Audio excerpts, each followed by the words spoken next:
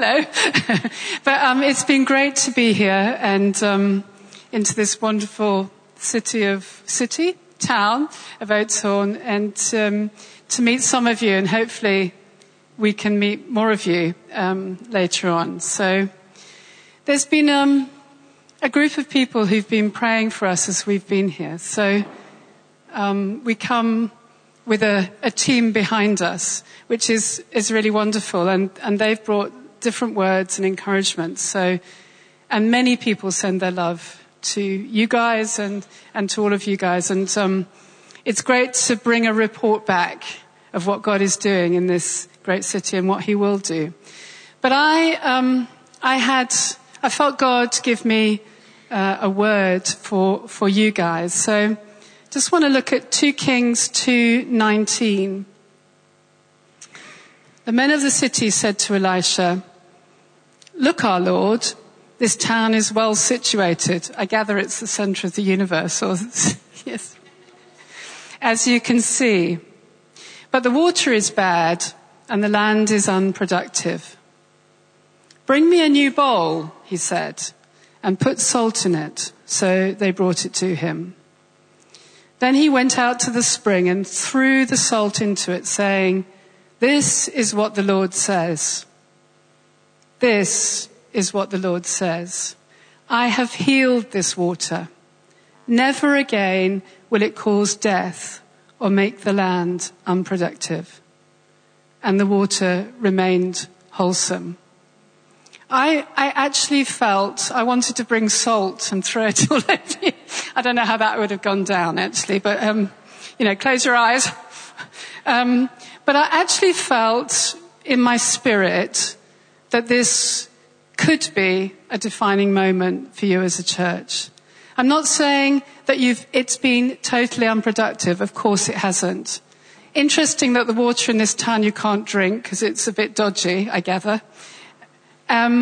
But I did feel like there's a line to cross today where you can accept the salt in your water or not. And I looked, so Elisha threw the salt into the water and the water turned sweet. It became wholesome and productive, and it was productive. Interesting that when this church was birthed, it was called Living Waters. That's your heritage. That's who you are. And I just wanted to unpack a bit salt. Salt was and still is, I suppose, but a very precious commodity. What he was doing was throwing something incredibly precious. I mean, the Roman soldiers were paid in salt. A man, I don't know whether in England we have this phrase, you're worth your salt. That's what it means. It means this is very, very precious. And it has various qualities. And I just want to apply them to ourselves today. Firstly, it cleanses and heals. I was a nurse in my previous life. And, obviously you put saline over wounds. It washes off impurities, and it is a natural antiseptic. Are there any wounds or sores in you that need healing today? Because the salt is here. Or have you inflicted wounds on each other that need healing? James, I haven't got this verse, sorry,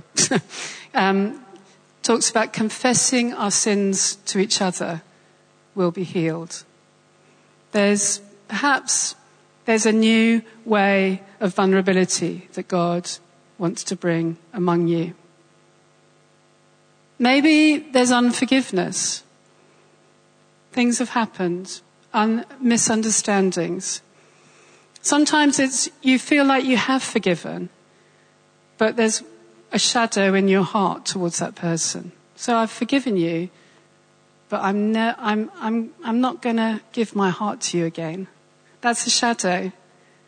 And recently I realized that I had a shadow towards somebody and I couldn't quite understand the way she had processed her issue.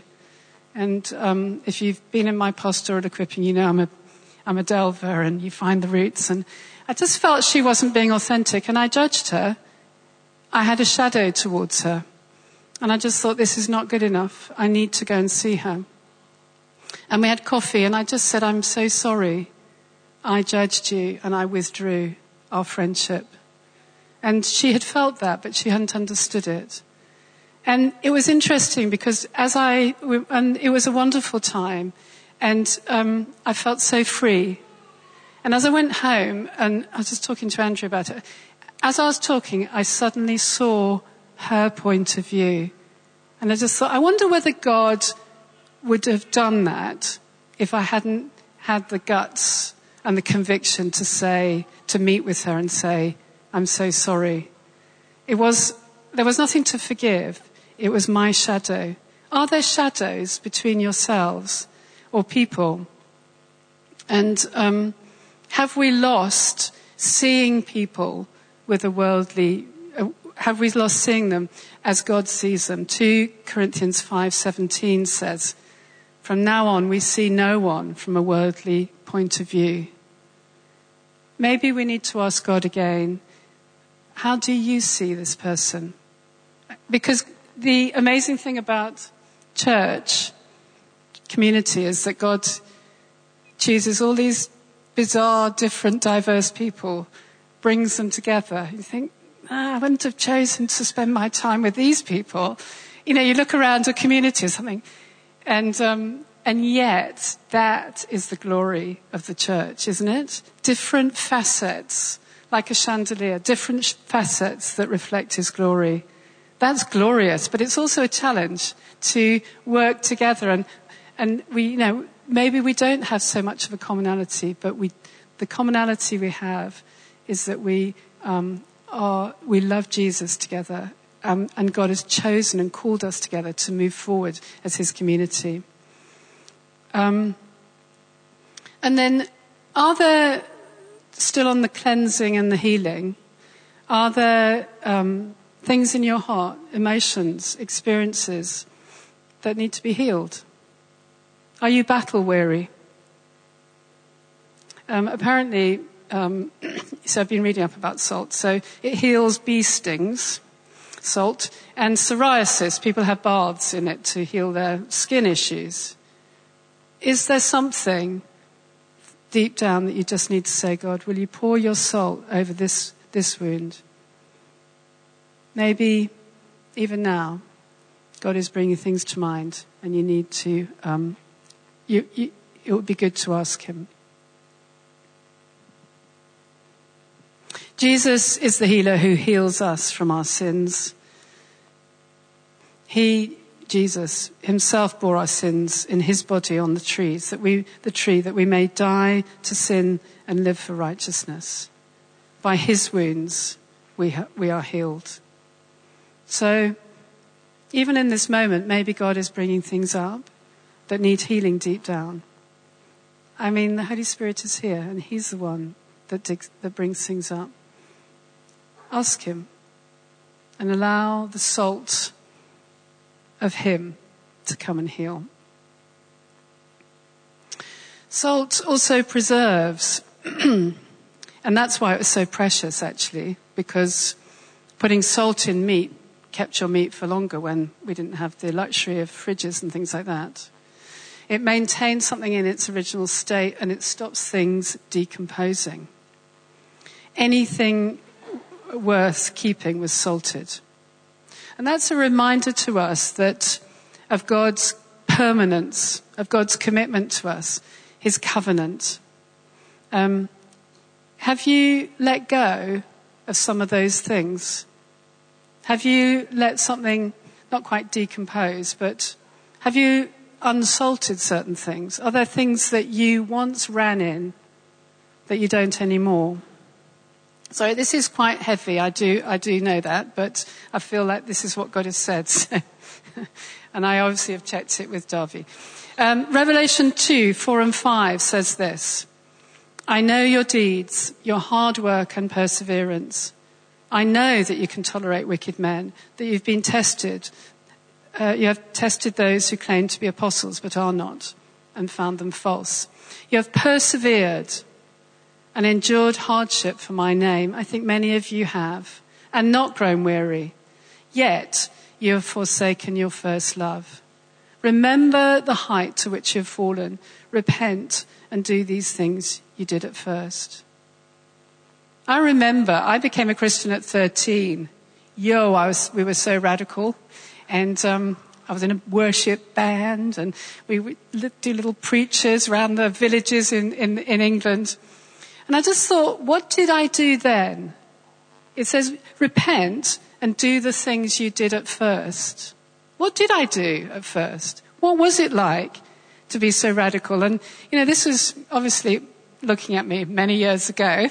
So, we can get a bit sophisticated and, been in leadership a while.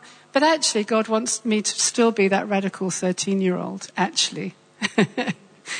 Perhaps not so up and down emotionally, but still, what did I do? What did you do when you radically met Jesus? Because that's your first love.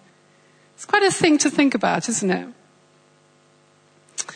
And then salt was used as a covenant. So that's why often in the sacrifices, if you read about it, it was salted. The sacrifice was salted. And it talks about the covenant of salt. So there's a verse in, I'm jumping now, 2 Corinthians 13:5 that talks about, don't you know that the Lord, the King of Israel, has given the kingship of Israel to David by a covenant of salt. It means that it's permanent. It's a commitment, a covenant. And even in Arab cultures today, if they partake of salt together, it could be a legal binding agreement. So there's something about that sense of a covenant as we are salty together. God's brought us into a commitment to each other. What does that look like, really? So is there, Colossians 4:6 says, let your conversation be always full of grace, seasoned with salt. That means we bring into our conversations, our friendships, our relationships, that sense of commitment. Salt equals commitment, covenant. That's quite serious, isn't it, actually? If we think, I've just said that, it's quite serious because actually that's what's between us. Am I making sense? That's good. Is the absent person always safe? That's Andrew's mother's phrase. Is the absent person safe? In other words, what do you talk about? The other person when they're not there. If he isn't, we're not being salty. We're not living under that sense of covenant commitment.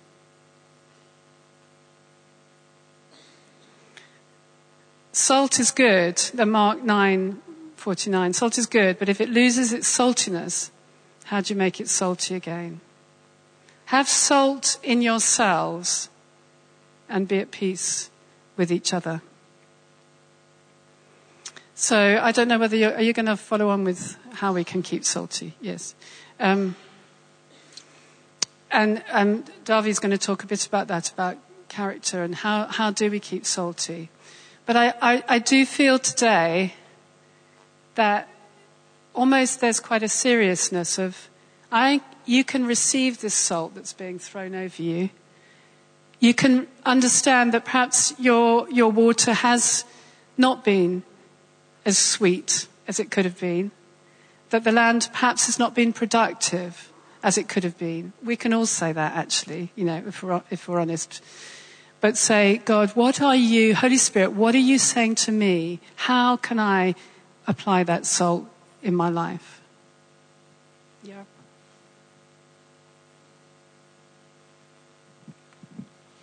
Wow. So that started just with the prophetic word, and then Liz shared it with me, and I said, can you share it with us? And and it obviously changed what I was going to say.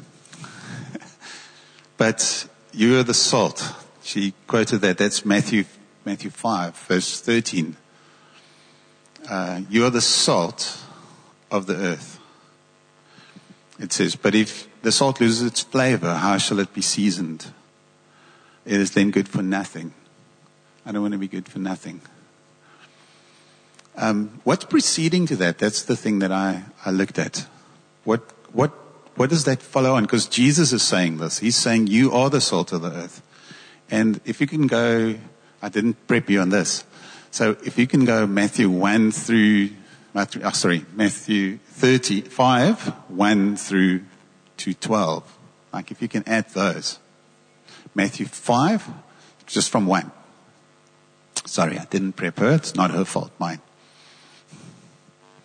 But this is what Jesus said before he said this. Now, what did he say? So he said, this is the Sermon on the Mount. All of you know that? Sermon on the Mount, op uw Leifberg. So, blessed are those who mourn, for they will be comforted. Blessed are the meek, for they will inherit the earth. Blessed are those who hunger and thirst for righteousness, for they will be filled. Blessed are the merciful, for they will be shown mercy. Blessed are the pure of heart, for they will see God. Blessed are those who are persecuted because of righteousness. Not just persecuted because of righteousness. For theirs is the kingdom of heaven. Blessed are you when people insult you and persecute you and falsely say things of evil against you because of me. Now, and then he goes on and he says, you're the salt. All of that character, did you see that? He's speaking about our characters. He's saying all of that. If we go back to 1, we run through it quickly. It says mercy. Are you merciful? It says, are you pure in heart? Check your heart. And before I go on, so how would we get here? All of these values, all of these characteristics, if I'm not pure in heart, how do I become pure in heart? How do I change? You change this morning. Because Liz was saying she felt that she wanted to throw salt at us. That's quite significant, I feel. We almost should have done that. Because when the Israelites brought an offering, and it was like it was livestock, they were instructed to throw salt at it. It also said in Leviticus, don't bring your offering without salt. In other words, don't bring it. Your offering needs salt. Don't leave the salt. Don't leave the valuable part off your offering. Why? Because the salt purified. It was a symbol of that. It was the permanence, the purification. It validated. It consecrated, actually, that which they brought as an offering to God, And God said, don't bring it without consecrating it. And God this morning is saying to us that He, with His Spirit, wants to consecrate us to Him. And then, if we look at those things that Jesus said, I'm not going to read them again. You can read them, the Sermon on the Mount. If you look at those characteristics, and we lack them, because we all lack at least some of them, and maybe all of them at times. In different levels, obviously. But how do we get there? By allowing the Holy Spirit this morning to penetrate our hearts, to change us. That's what salt does. So salt cures meat by becoming one with the meat and changing its flavor. It changes its consistency. It changes it. And then it doesn't rot. Then it becomes biltong. Eh? And we love that. But you wouldn't want meat that was lying in my cupboard, unsalted, for a month. You wouldn't want that. But if it was salted, you would want it still. Permanence, loyalty, durability, fidelity, usefulness, value, and purification. Those are the words that are said about salt. There's an interesting thing. In Ezekiel, we read that babies were rubbed with salt. Saline solution now. A little bit harsh, less harsh than rubbing them with salt. But they were rubbed with salt to strengthen the baby, they said. But it was actually taking away the risk of infection after the baby was born. And what God said to me there is, we are the salt. And those among us, and sometimes ourselves, that are babies in certain aspects, newborn Christians, they need to be rubbed with salt. And we are the salt. We are there to protect them from infection and from harm. We're each other's salt. We're supposed to protect one another. You are valuable. That is what Jesus said. You're the salt. You are valuable. And he wants to say that to each one here today. You are valuable. Of immense value. And he wants to consecrate us. And I think that's the action today. It needs an action from our part. Amanda felt that strongly this week. God said it over and over to her prophetically. We need to take an action this morning. We need to do something. So, I first want to say this. If you are here and you don't know God, and you haven't given your heart to Him, then He wants to give you the opportunity first to say, I'm here for you now. So if that's you, if you're here and you haven't given your heart to the Lord, would you put your hand up for me? Raise your hand. Why? So that we can pray with you. So that we can pray that God's salt, His Spirit, would come and change your heart. Is there anybody that has not given their heart to the Lord? No. The rest of us, this morning, I don't think there's any of us that don't need God's Spirit and salt this morning. So, I'm going to ask, if you need God's salt to work in your heart now, would you stand? Bringing a sacrifice to the King of Kings, to the Holy One. That's a holy thing. It's a sacred moment. This is a sacred moment. As the salt hit the sacrifice, it became consecrated to God. And this morning, as we stand, I believe God's salt is hitting us. I'm standing twice. I also want to stand. I was standing. God wants to come with His Spirit now.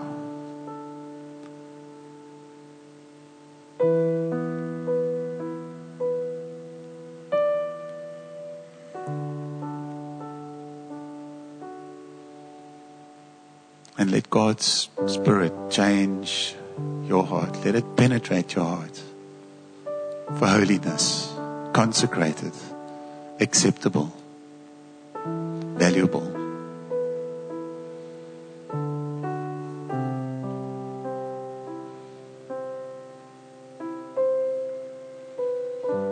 When it has done that, we are in the presence of God, in the holiness, in His holy holiness.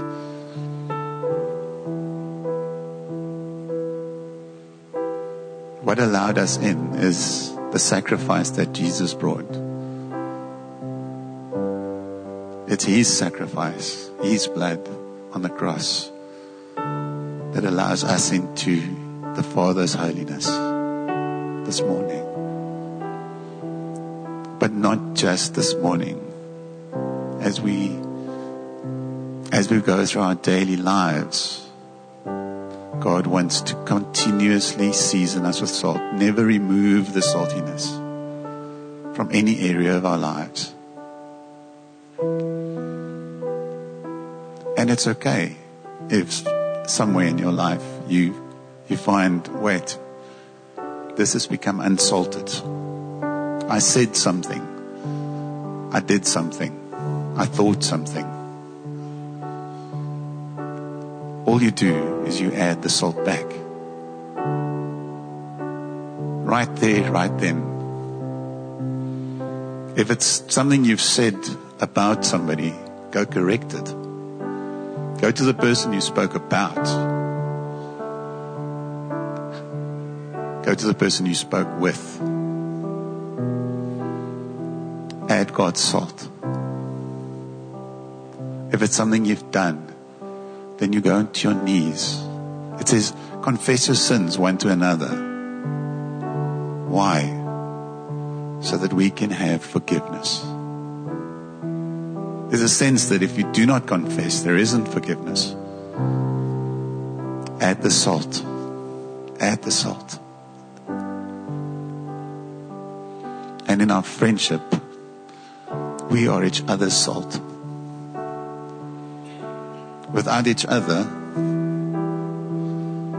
we have lost our saltiness. I think God's saying, you know what, on our own, we are not salty enough. It is when we come together as the saints of God, when we rub shoulders one another, that the saltiness of each other is experienced. I'm going to pray for us.